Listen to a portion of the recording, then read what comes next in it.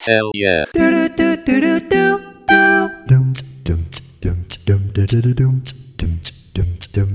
Gaming Guru Podcast.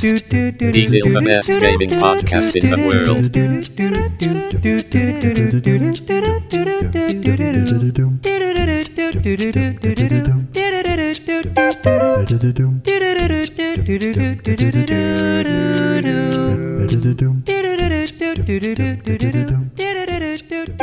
Hello, Gaming Guru fans. It is another week and another chance to talk about some games. As always, I'm Gareth Woods, and I am joined with the delightful Tim Lester. And it's been birthday week. Hey, what are the chances? It has, dude. Both of us I forgot that our birthdays were so close together.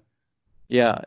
I think I was reminded last year. It's around about the same time. I was like, oh, hey, happy birthday last week. Oh, sweet. Happy birthday for next week. So it's it's a good time of the year to level up. Certainly, I will say, if you have any spare cash, now's a great time for sales. I don't know if you've noticed. You walk around, it's like everything's on sale. It's all the shit they couldn't sell during kind of the December holidays. Yeah. They're kind of like, oh, okay, cool. If it's still here, then you can take it at like 25%. So yeah, like Valentine's Day is just another reason to spend money. Exactly. Yeah, and at least it's one of those holidays where like it's not like you suddenly get your Valentine's and birthday gifts combined. You know, it's not like having your birthday near Christmas or anything like that, where it's just like, oh, it's birthday, Christmas combined. Just sucks to be you.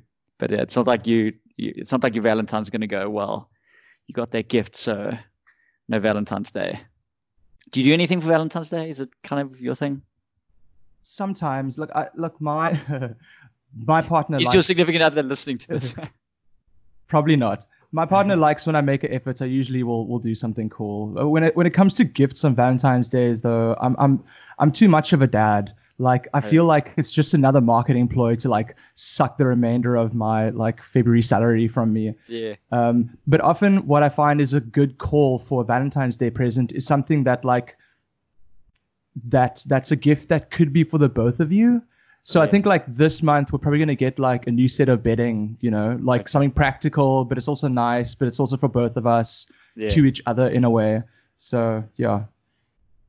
Yeah, Valentine's Day, you know, you talk about the cynicism of the kind of like trying to take your salary away. It's weird when you look at all the like major holidays and how there's pretty much one every month. You know, you go like it's New Year's into Valentine's, into what, like St. Patrick's Day, into Easter, into, you know, it's like I think there's a little bit of a down time in like May, June, but then it's like as you spring into the end of the year, it's once again like Halloween into April Fools, and you can spend all your money on elaborate pranks. Or spend your money being pranked.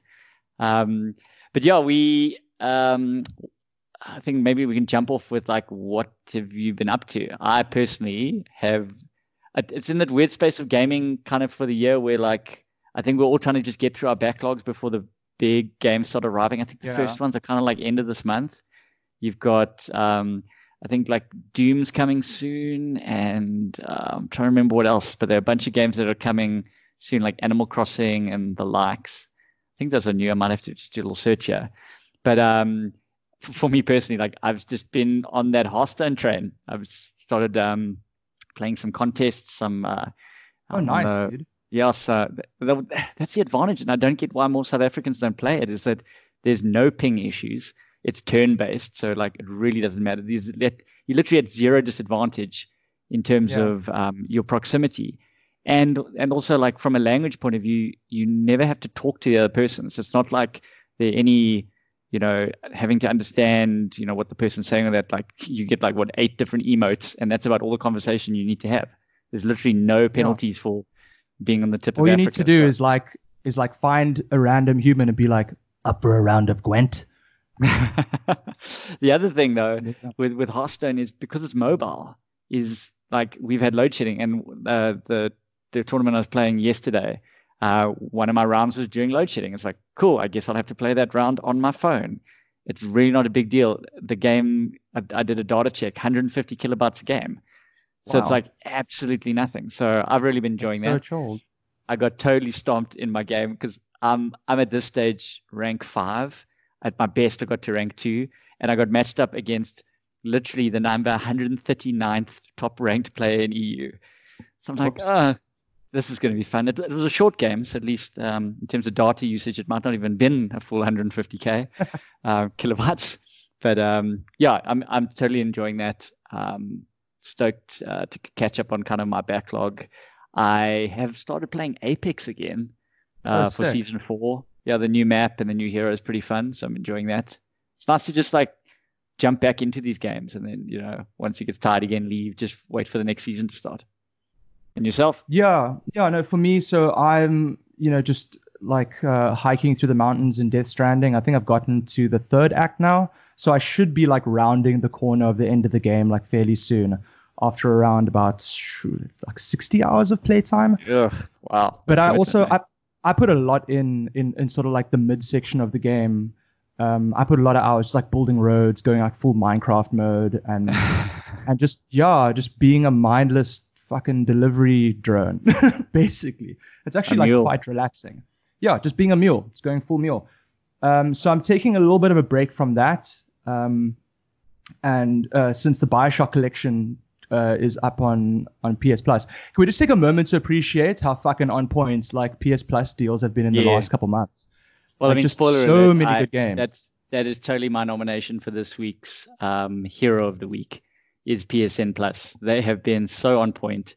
Jesus, round of applause, man. Yeah, it feels like since 2 months ago they dropped Neo, which is a kind of like Souls-esque type game. Followed by last month was Goat Simulator, but I think more importantly the Uncharted series, which for anyone who got into Goat Simulator. yeah, Goat Simulator, obviously. But I think what's great about games like Uncharted and that, picking them up late, is if you got into your PlayStation career, if anything, like late in the game. Now, like if you picked up a PlayStation now, there are a lot of games that are legitimately, you know, we spoke about perfect games, maybe not in terms of them being perfect, but like deserving of a playthrough from any gamer. And certainly I'd say like the Uncharted series, kind of, they might not be like in the top of that list, but they certainly would make a lot of those lists in terms of games. If you have a PlayStation, you should play. And so the fact that you can pick up the first 3 for free, or at least for a subscription, which I think works at like 80 Rand a month or something, is crazy. So, I mean, well done there. And then when they announced the BioShock the BioShock collection, so that's 1, 2, and Infinite, yeah. 2, less stoked about that one. It was kind of my one miss from them, but the other 2 are phenomenal games. Yeah, so I'm jumping back into those now. Just a little mention on Uncharted. So I recently replayed the Uncharted collection. I think it was last year. I bought myself a copy. I found it for like 150 on like a resale group. Oh, nice. And like they still hold up really well. Like they've all been remastered into full HD. They hold up well. Some of the textures do look a bit but like they're just scripted so well. They're directed, acted. They're such tight games. There's no like fat. You know what I mean? There's no. It's games that have like a very clear direction executed from start to finish, and I still enjoyed them, even jumping into them years later where things might look like, you know, a bit dated. But anyway, so BioShock one of those games. Sorry, with Uncharted, back to, you know, give it some more praise. It's one of the few examples that I like to hold up when people go on the whole open world is better than linear games kind of rant. Is going, sometimes you want to play a game like you watch a movie, and it's not this like, look, games like Skyrim, it's great when you have this, you know, weird happenstance, you know, occur because, you know, the planets align and some weird thing happened to you that will never happen again. Yeah, that's great. But every so often, having this perfect kind of Hollywood cinema kind of moment happen, and you get to play it, is where I think linear games certainly trump kind of the open world sandboxy type games for just having those like jaw-dropping kind of movie moments. No, 100%. And I mean, that was one of the biggest reasons why I jumped back into the Uncharted collection. It was because I was feeling like a bit of fatigue from like all these open world games that demand so much of my time, and there's just like so many things to do. I'm like, I want to take a break from that and just be put on rails and go from checkpoint A to B, and like just appreciate the fact that this game has got your back, and you're not just like out in the cold. Yeah, 100%. And it's like blowing your hair back, not because you're having to run, but because you're on a roller coaster. It's like. Yeah, so with the BioShock collection, I never played them on console. I played them all on PC, like over the years, BioShock 1 is looking a bit dated to me. I find the combat is like quite clunky, but otherwise, like everything feels so like, how do I say? Not retro isn't the right word, but the sounds, like the sounds and the textures and like all the sound effects and sound design just like reminds me of when I played it the first time years ago, where it gives me that same feeling, that I'm playing like this classic game. Yeah. And I played BioShock Infinite quite recently, actually, about 2 years ago again, because I got it on Steam. And that for me is it's just like always been a favorite. Yeah, it's just a great story. I remember finishing that game, and it feels like that meme about when someone reads a book and then they close it and they look around for like someone's shoulder to cry on, or someone to like, I know, just like someone to understand what you're going through. But like the world's just going about its day. They don't know that you've had this like feels moment. And when that game finishes and you see all the lighthouses and that the only way is, the kind of the sacrificial route, and you're like, And I even remember showing my wife, like playing her through the last bit and showing her YouTube videos to like just show the ending. And she's like, cool. Because you don't get it unless you spent, an 8 to 12 hour playthrough. Like unless you spend time like learning the character and slowly getting to know it. It's like showing them the end of the movie after having kind of read the synopsis on Wikipedia. And then like, look, I'll show you the ending and it'll totally be feels. And you'll be like, yeah, it seems very emotional. I don't know why. There is another BioShock in production, isn't there? From what I've heard. I don't know. There were rumors. I think we brought up in one of our news stories with like all the people from that studio are all at some other studio or something, or like the studio that brought us BioShock are now hiring like writers and all sorts of stuff. So I don't know if it's a BioShock, but it certainly feels like it's going to be in that vein in terms of the news we are reading. But yeah, that's massive speculation. So those are our winners, but so at least our hero was PSN. I'm interested in your thoughts on who the villain would be this week. So the villain this week is Blizzard.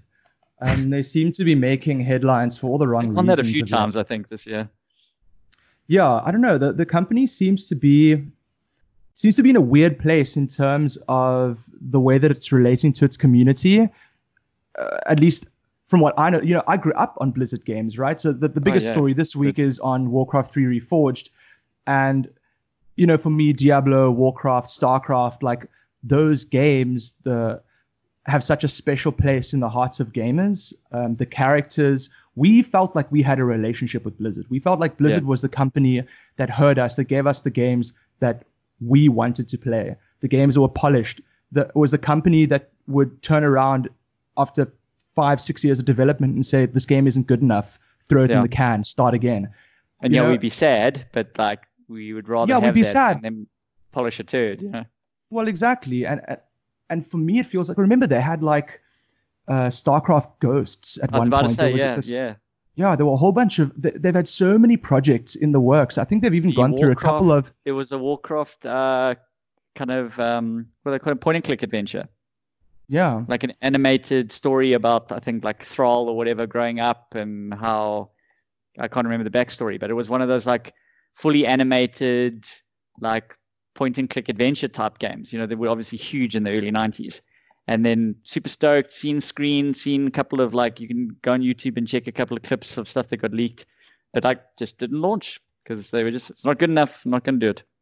Yeah, I think from what I've heard, they've also gone through a couple of different iterations of a potential Diablo 4 as well. One being sort of like an over-the-shoulder, like third-person view. Just that obviously didn't, make it through to the final production stages. But they've gone back a couple of times, and scrapped this, and until we got this Diablo 4. So anyway, but why are they the villain this week? Yeah, why are they the villain this week? So.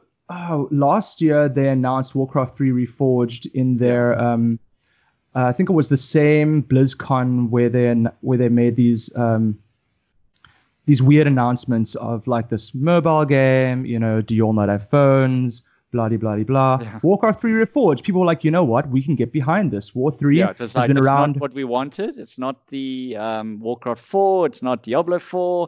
It kind of looks better than it feels better than the taste in the mouth you've given us from Diablo Mobile.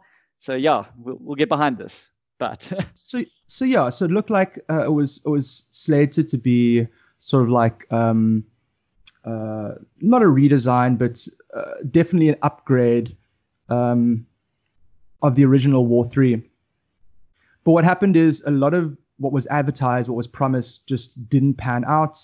What we got was a buggy mess where there was clear downgrades. In fact, some of the textures have been downgraded from the original War 3, a 17-year-old game.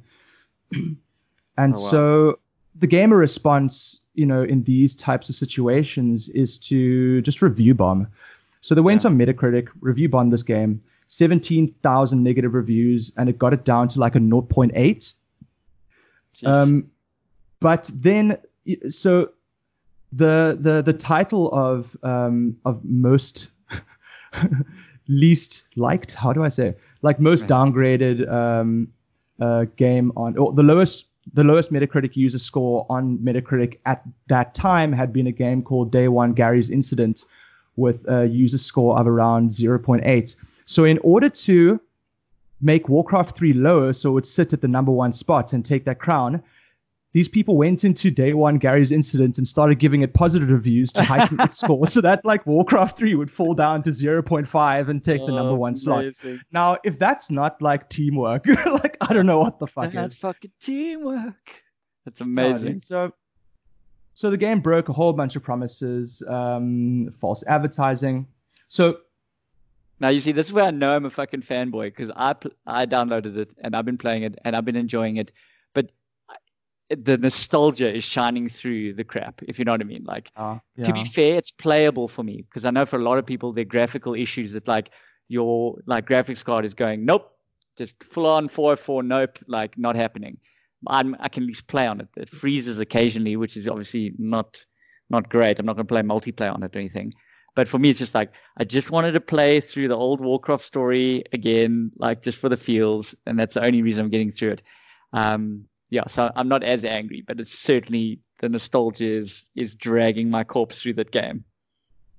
Yeah, so I mean, one of the biggest issues I think is that what they did with this is they actually integrated this as a patch for the original vanilla War 3 client. Oh yeah. So you can't then, let's say you want to opt out of playing Reforged, you can't just go back and play War 3 Classic because you've got to have the new patch, which is it's the same thing. Yeah, exactly. Oh, and probably the biggest and most contentious sort of thing about this is that they've changed the user license policy so that any custom games that that players make, and they've been hundreds over the years, all belong to Blizzard at the end of the day. So all that IP goes straight to them. Yeah. Just in case, another Dota comes around. Yeah. So. Which will never happen, let's be honest, because you're never going to have the player base again. The whole reason Dota exploded because it was like the cool thing to be playing at the time. You know what I mean? Yeah. I mean, that's even why half the mods that are coming within Dota 2 aren't really like taking off. Like if you look at like auto chess and those things, probably the biggest example of something blowing up out of Dota 2, but nothing really has, because it's kind of like by now multiplayer games have fragmented into so many different genres that like custom games aren't getting the player base. Whereas like back in the day, Warcraft 3 was one of like a handful of multiplayer games, compared to now. We've got like jeepers, probably a dozen per genre of kind of variants you can play. I think the big thing about War 3 and why it's had, such a long lifespan and legs has really just kept it going and kept it relevant, even though it's been in the background, is the level creator, the fact that people have their own communities where they've created all their side games. We used to have like LAN sessions, and War 3 was always something we'd throw on just to play, if not Dota, also just like Run Kitty Run, like Yeah, but Lothar, how often Party. did you ever play? How often did you ever play Vanilla Warcraft? I don't think if I went to a Not LAN, even. I don't think I ever played Warcraft. Like it was No. always some sort of like custom mod. It was always custom mods, yeah. Yeah, So because they were like just way more fun, to be honest. Like, so none of the features that were promised ended up in the game. In fact, even the character models was work that was outsourced to a Malaysian studio. So the character models did make it through, but even that wasn't done in-house by Blizzard. So I'm wondering like where the work was. yeah, Because the animations, cutscenes, voiceovers, like none of that got in. So let's look at the Blizzard response. So Blizzard response kind of started off with this sort of it's kind of out of touch. Basically, they said, "We're sorry that you guys didn't get the experience you expected." yeah. Basically, your expectations are too high. Yeah, and then we look forward to supporting this game for years to come, which has become sort of like the stock standard response to this live service model where you'll be delivered the things that you paid for over time. Just bear with us. We're working on it, etc. Which is fair enough, but also Sounds like something out of the Fallout kind of- 76 handbook. Yeah. So it's a wait and see for me when it comes to War 3 Reforged, but also I feel like Blizzard's sort of I feel as though they've become like more and more out of touch as years go by, and I don't know if that has to do with the company culture and the sort of Activision side kind of slowly taking over, and more of the original Blizzard staff kind of just leaving the company. Yeah. Like over the last 2 years, particularly, like the table sort of like turned slowly. But yeah, so that's our villain for the week. Boo. Boo, Blizzard, boo. But it's almost weird segue going back to our original kind of topic as we started. Is Valentine's Day or Valentine's week? If you wait, I've got a segue. Wait. Here it is. I used to LAN and play co-op in Warcraft 3 custom maps. Woo! Speaking of Warcraft 3 and co-op, take it away. Oh, nice. I was going to go with the hope on Valentine's Day is to get fucked. And since Blizzard have done most of that this week, anyway. So regardless, it is Valentine's week or day or whatever for those who celebrate or don't. It does happen, and so I thought, apropos of the theme of the week, we should get into chatting about some of our favorite co-op games, both current and perhaps in the past. For those of you who might not know the terminology, co-op, obviously cooperative play. Generally, most games these days are multiplayer, but very few of them have some sort of co-op feature where it's like you versus the environment, so PvE, so you versus the game. Obviously, most games have some sort of team play, like even a Dota is co-op in the sense you put on a team, but it's not seen as a co-op game because, well, for one, you don't cooperate generally with your team, but secondly, because buy fucking wards, man. Exactly, they're free now. So we want to chat about some of our favorite co-op games because unfortunately, it's become a bit of a genre that it's fallen out of like mainstream favor. Whereas, geez, for a long time, co-op was my favorite part about video games. We would even take games that weren't co-op and somehow, like gentleman's agreement or some sort of way, make them co-op games. I remember sessions of like Mario where you'd have like 5 mates at your house, but you're playing Mario, which is ostensibly a single player game, even if they put a 2-player option, which is just like take turns. You're green Mario now. And It was essentially what you either got a life or you got to finish the level. And you kind of played hot seat like that. And your co-op experience growing up? Yeah, so we did that a lot. We'd play a level or a scenario or play until someone died and then swap over, games like Abe's Odyssey. We'd be doing that. Oh, yeah, it's usually a case of like you go over to your mate's house and he's got a PlayStation and you go through like as many games as you can and see how you can break up the fun between the two of you. And I think the more classic sort of co-op experience would be, let's say, like a fighting game. Even though it's not necessarily co-op, it's more like, well, it's like 1v1. But essentially, you're both playing the same game together at the same time, or racing games. Or we used to play, I don't know if you remember Armored Core. It's a From Software game. like but old Yeah. like PS1 Armored Core. I think it was like and you like build your mech and then you just go out into an arena and just Yeah. look for your buddy and fuck him up. Like I found that game so fun. Just But even do the you fact remem- like you Yeah, like sorry. Do you building remember mechs, the? just building mechs was so Yeah, that was fun just by itself. Like even if you never got to fight each other, just like building them and designing them was fun.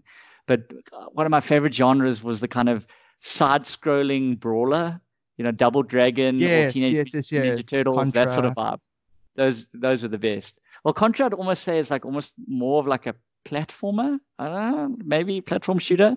I meant those ones that like you would Golden Axe, you know what I mean? Where you'd like just Gotcha. drop 20 Rand and 20-cent pieces and just go to town. Those are some of my fondest kind of co-op experiences. And House of the Dead. I never played it, but I do know the genre. They're kind of like on rails shooter type. Yeah, type Time games, Crisis right? as well. Yeah, Similar Time type Crisis vibe. was You classic. can always play that with a buddy. Yeah. It's one of the games as well. You go to the arcades now, and even though it's like probably 25 years old, it's still there. The guns Yeah, no. doing their best futuristic impression. Meanwhile, they're like older than you are. So I mean, like I didn't really have any like fond arcade memories. My mom was very much of the vein of, look, that's where pedophiles hang out to steal children. So Fair enough. you can't go. Yeah. That's the trouble with being a good-looking child, hey, Tim. Yeah, dude. Hot stuff. Fuck. So the nowadays the online experience, there is still a lot of co-op stuff out there. So I mean, recently I've been quite impressed, or it's kind of on my radar, is a game called GTFO, which is a 4-player co-op game, first-person shooter, and it's like horror sci-fi. It seems to be very similar to movies like the Aliens movies or the Predator movies, where it's basically you and everything's gone completely foobar, and it's GTFO, literally get the flip out of Dodge and survive. And so it takes me back to games like Left 4 Dead, which was an amazing co-op experience. I don't know if you played I did, Left 4 yeah. Dead or Left 4 Dead 2. Put so many hours into that. Some of the mods are hysterical on Left 4 Dead. So essentially the premise is you've got to get from one point to another. Sometimes they're like little activities you've got to do, like call in a helicopter to help you or do whatever. And just swarms and swarms of zombies appear. And supposedly it has this AI director, which will make things more tense if things are getting too easy, or if Oh wow. it'll sometimes make things a bit easier if you're like dying too quickly, too soon in the stage, or like just allow you to at least get as close to the end as possible always. Often you won't succeed, or at least not your full party will succeed. But some really, really fun, tense moments. But some of the mods you can get out there now, like I've seen mods where the characters all Simpsons, the zombies all Simpsons characters with Simpsons voice lines. And some of them are like just Dope. giant crabs. Like it's just, it's hysterical, the Amazing. stuff they've done with that. Yeah, so GTFO, it's available on Steam by the same guys who did the Payday series. Okay. But I really like this Did you play production Payday? design. It just looks like so a lot of fun. I didn't play Payday. Okay. I've had a lot of Looks friends like who a lot did, of and fun. they swear by it. Yeah, it's like a bank heist co-op sort of thing. So it's like the GTA heist missions, but in first person. And yeah, it seems like a lot of fun. So if that's your vibe, robbing banks, or at least getting the practice in, then that's a simulator for you. But I'm just finding nowadays that the co-op experience, while it does still exist, has definitely left the co-op couch vibe. Yeah. In terms of like being it's able to definitely left out. couch co-op sort of thing. Like you get games like, I see on the list you give me here, you put Borderlands 3, obviously a great co-op game, and it allows you to play couch co-op because you can do split screen. But generally nowadays they're trying to push people into, you play co-op but like with your buddy online or via LAN. And obviously the financial reason is then you sell more copies of the game. Like Yeah. hashtag duh. Yeah, so developers, I mean, like they noticed, fuck, if like, you can invite your mates over to your house and you can all play on one device, then that means like one copy is being enjoyed between like 4 people, and we can't fucking have that now, can we? No. So there are different ways in which they've sort of broken up this experience and the player base, which sort of you end up feeling a bit more isolated because you're at home alone with your headphones on, and that can it can sort of, I mean, like, I have an experience of playing a lot of Dota 2 in my bedroom with like my headset on, like chatting to a team. So I felt like I was being, social because I was interacting with these people who are my friends and playing with them. But at the same time, it was disruptive and annoying to like my family at home who are like, Tim, can you engage with us? And I'm like, sorry, can't pause. With my friends. So, I'm with my friends. I'm in game. Sorry, I can't. Yeah. So I think it's a double-edged sword in that way, and definitely a very different experience to actually having a mate like sitting next to you and experiencing the game together, passing the controller back and forward if you're doing like King of the Hill type style stuff, or like doing a split screen. And it's weird. I haven't played a split screen game in so long. Like I feel like it might just throw me off if I have to get into it now. Like do not look at the other screen. It's not you. Yeah, it is tough. I mean, I play Mario Kart with my kid and my fam sometimes. And it is tough. The split screen experience is not as enjoyable as playing on the full, girth of your monitor. But it's certainly when you do get those games that you can play on the same screen, like I think maybe that's part of the success of games like fighting games and FIFA is, the fact that you can play pretty much on the same screen. Most sports titles you can, to be honest. And games like fighting games, it's your Smash Bros, your Mortal Kombat, all that, that you can just play with your friends on this and you're looking at the same screen. It's not like having to watch different parts of the screen to understand what's going on. I think the problem that maybe started developing with kind of the game belonging to one person and guys would arrive is, I don't know if you experienced it, whoever owned the game was phenomenally better than anyone else. So like, I would rely on that. Okay. So you play like a Mortal Kombat, for example, and you go to your buddy's house and it would basically be everyone else against themselves and then whoever was the host, because they were just generally better because they had the game. And so while you and the 7 mates were over, every other day he's playing by himself or playing with his one friend or playing online. And so, some of those games allow fun handicaps like, changing the health bar or, certain combos being allowed or disallowed or one button touches and all that sort of stuff. But it's not the same as being able to, beat your friends in a kind of, mano a mano test of skill when one person has... It's playing a round of golf with your one friend who happens to live on a golf course. It's really just ends up being unfair. Yeah, I think for me, like one thing that I think the traditional sort of like physical or local couch co-op experience does, like an area where I think it really succeeds is in actually like creating community. And that's something that I experienced when I was in Joburg and I started getting into the fighting game community on that side that have like meetups once a month where you see the same faces and you're making friends, and these people, you wouldn't know them otherwise, you wouldn't interact with them or or cross paths otherwise. But I was seeing the same guys like every other weekend, and these are guys who I'm now friends with, who I'll play with online from time to time, or catch up with on a Skype call or whatever, or even jump into other games. Like one of those mates that I made in Joburg playing in the fighting game community. He also really likes ARPGs that he kind of like breaks up his time with that. So we ended up playing like a bunch of Path of Exile together, and we wouldn't have been doing that if I hadn't been going to these meetups. Games, exactly. And it's also, there's something about like, when you have 2 people playing a game and you got like a bunch of other like people around like watching the same game, you know, it's a different experience to when you're like, let's say, isolated on your units like at home and posting on like message boards or on Reddit or whatever, and like that is the way you engage with that community rather than in like in a real really small way. Is that not what a Twitch community is? Like when you're sitting at home and you're watching someone play and you're interacting with both the player and the chat, that's like a mini version of the co-op experience. You're sitting there, it's someone else's turn to play. It just happened to be on Twitch that it's only ever their turn and never your turn. But it's like, it's the banter and the sharing of, I can't believe you did that, or that fail, or that epic moment, but you're all there sharing it.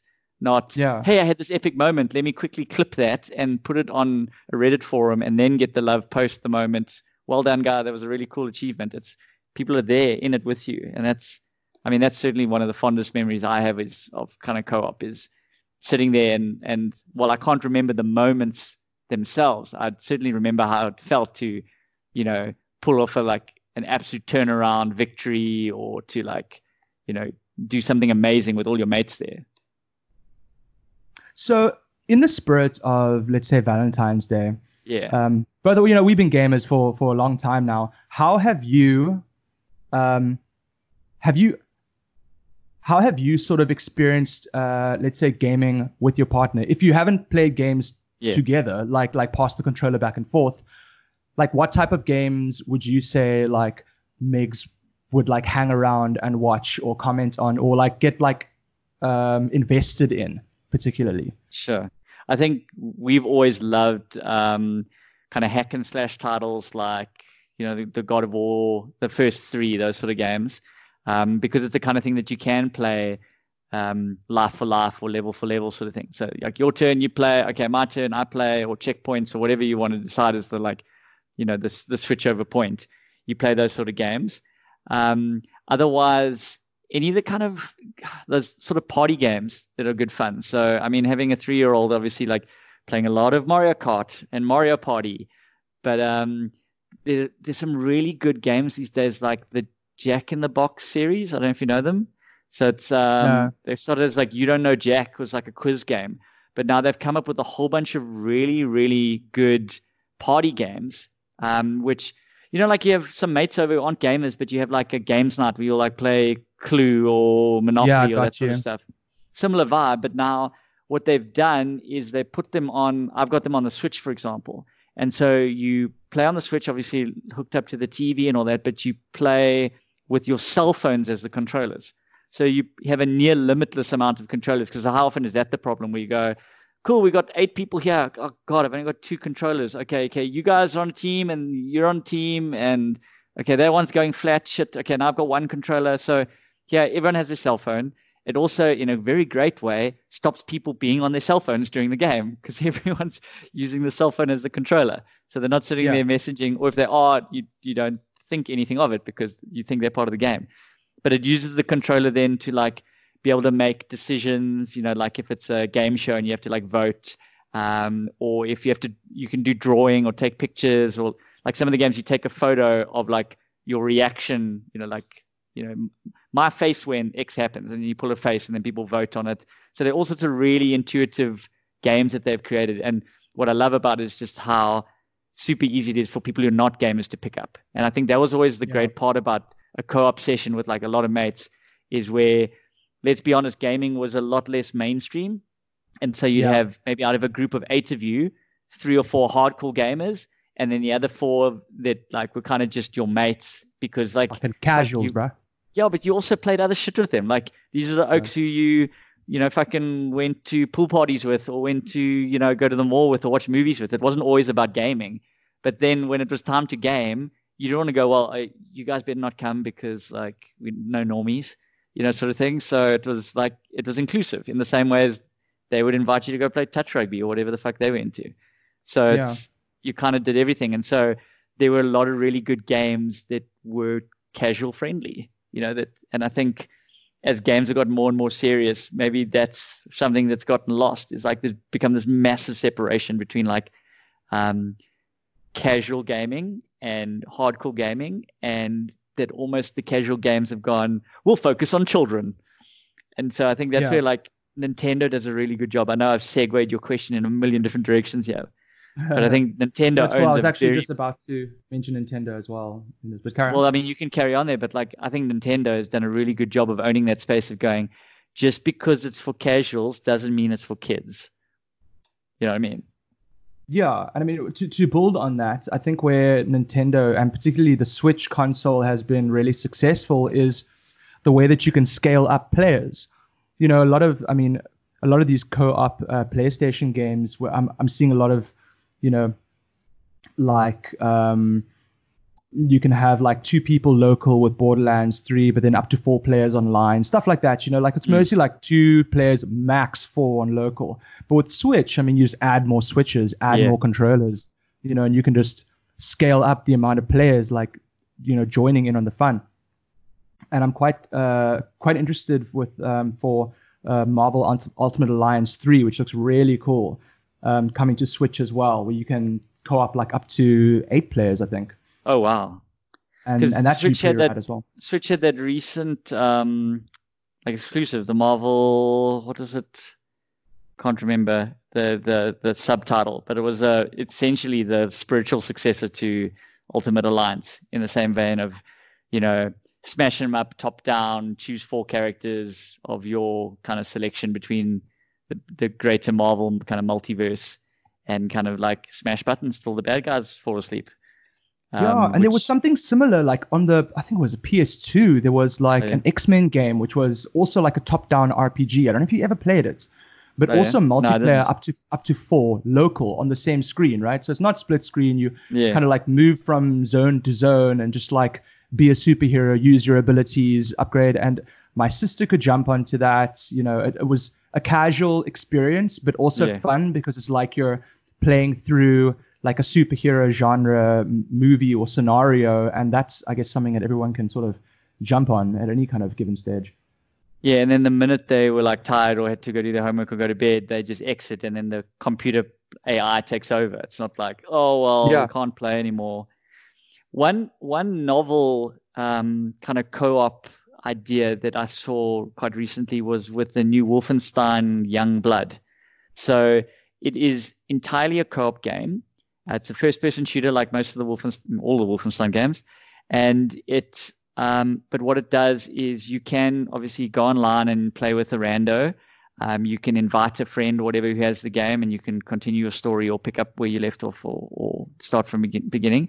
But what is really interesting is you can give another friend a co-op code, which allows them to download the game and play with you. Or I think it's a single player demo. So there's like a couple of hours of like single player demo. Sick. So, but what happens is they can't play with anyone else. So it's one of those, like, it kind of answers the question of, we want more copies of the game being sold. But the problem is, like, how are people going to buy a game if they have, they're locked into, they can't play by themselves. So what we do is anyone who has the game can give someone else a code. But say I'm playing with my mate Jono and we're jamming the game, and then it's like, cool, he's done, we can't play, and I now want to play by myself. It's not one of those, oh, well, shit, I've got to wait till the planets align and both our diaries are available so we can play. I can either continue playing at the rando, or I could phone up another mate and like, hey, do you want to play this game? Yeah, cool, I don't actually have it. No stress, he has a code. They download it, and then we can play. That's fucking brilliant.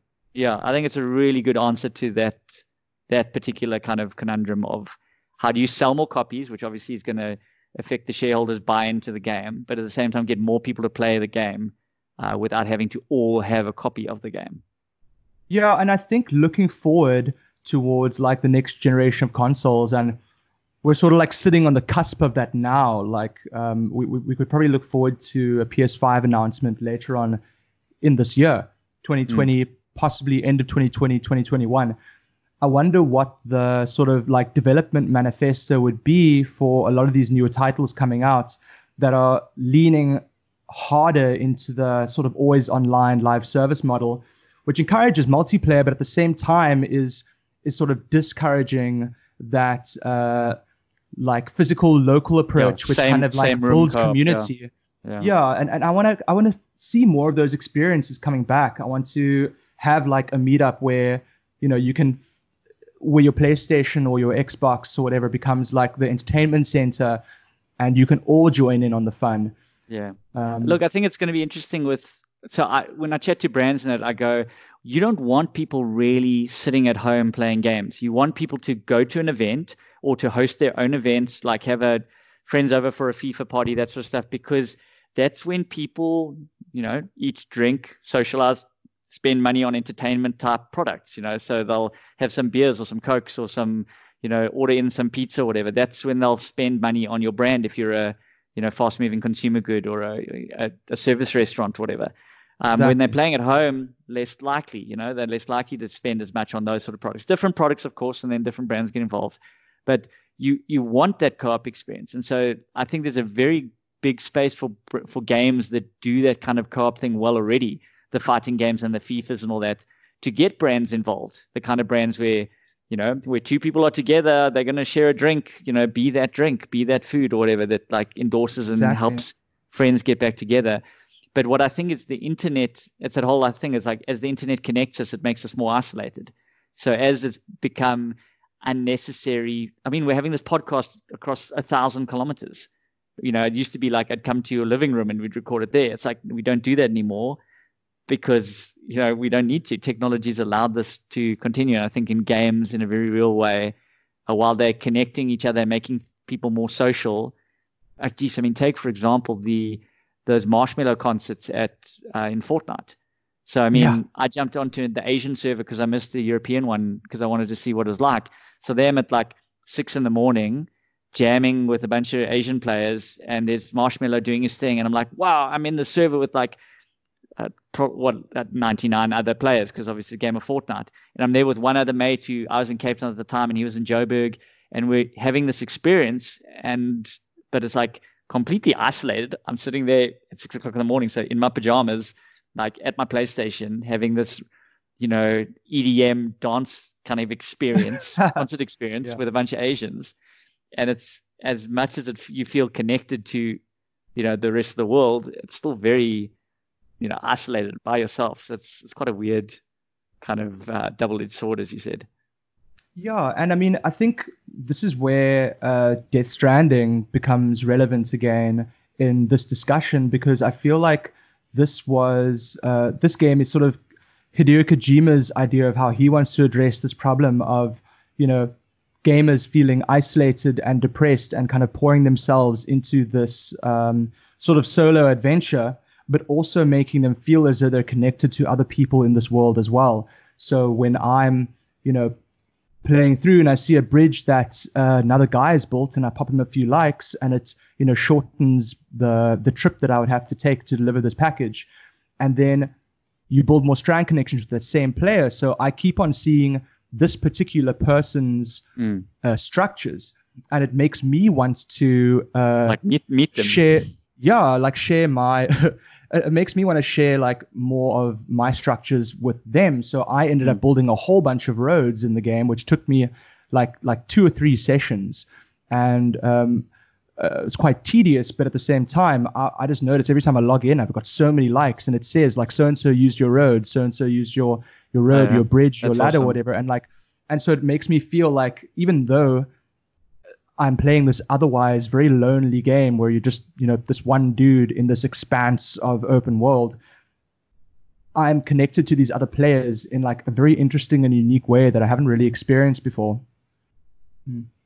Yeah, I think that's kind of going to be the way that, the whole social aspect is addressed, is like using technology, in a way that, kind of allows gaming to be what it was, because I feel like it started as a super social thing, has become kind of lonely, and now is branching back into a super social space, which is probably why VR hasn't taken off as well as it has, or how well as it should, based on how good the technology is. Because the experience is phenomenal. 100%. Like the experience is phenomenal, and even sitting in the room with other people playing VR, you'd think co-op experience. I'm in the VR, my friends are watching me as if I was playing Mario and all that. But you still feel super isolated because you are having this like real experience, or virtually real experience, and everyone else is just watching the screen, and obviously your antics as you swing controllers around. But it's almost like, how do you get people to share the VR experience? I think is going to be the key to how VR succeeds as a I could just imagine like a bunch of people in a room with VR headsets on, like walking around, bumping into each other like idiots. Boom, fuck, sorry, God, what was that? Yeah, shit. Because at the moment it feels like VR is more like VR feels like what the Wii felt like when you had mates over. You bring them over, you show it off, you're like, oh, this is fun, do some Wii tennis, and now VR, play some Beat Saber for a bit, and you're like, okay, cool. Can we just play normal games now? Because this is It's like a little tech demo for your friends. Like, look at this cool toy I have. Okay, cool. Can we now just be normal? Yeah, VR hasn't quite taken off in that space. But yeah, that really. Yeah, sorry, I was going to sign off. But if you got anything more, yeah, I mean, like, I don't really know what's. I mean, it will be interesting to see how VR tries to capitalize on multiplayer or co-op experience, given that the technology itself, I feel, is still quite experimental. Yeah, I guess it'll just be interesting. Sorry. Yeah, I mean, obviously the thing with VR is, besides the obvious tech is being quite isolating, the price point does start making it a bit, so it's like, if you have it, that's your console plus your VR outlay plus setting it up. So you're dropping like $8,000 or so. And now it's like, so we all have to do this and bring it over and set it up and find enough space, like, unless your friend has a warehouse, I don't know how you're ever going to find enough space to have it all set up. So yeah, unfortunately, VR remains a solo pursuit for now. But yeah, I mean, there's good stuff in VR. Maybe that's a topic for another podcast. Some of the better VR experiences that are out there at the moment. But if you've had some really good co-op experiences that we haven't shared, besides the hot seats and the couch co-ops and the old Contra days and all that, let us know. Probably on Twitter. That's where we interact the most. We are Guru_podcast. Otherwise, you can get hold of myself at the Gareth Woods, or Tim is at Tim and a Fish. And as always, this has been the Gaming Guru podcast, and we will you will hear from us next week. Adios.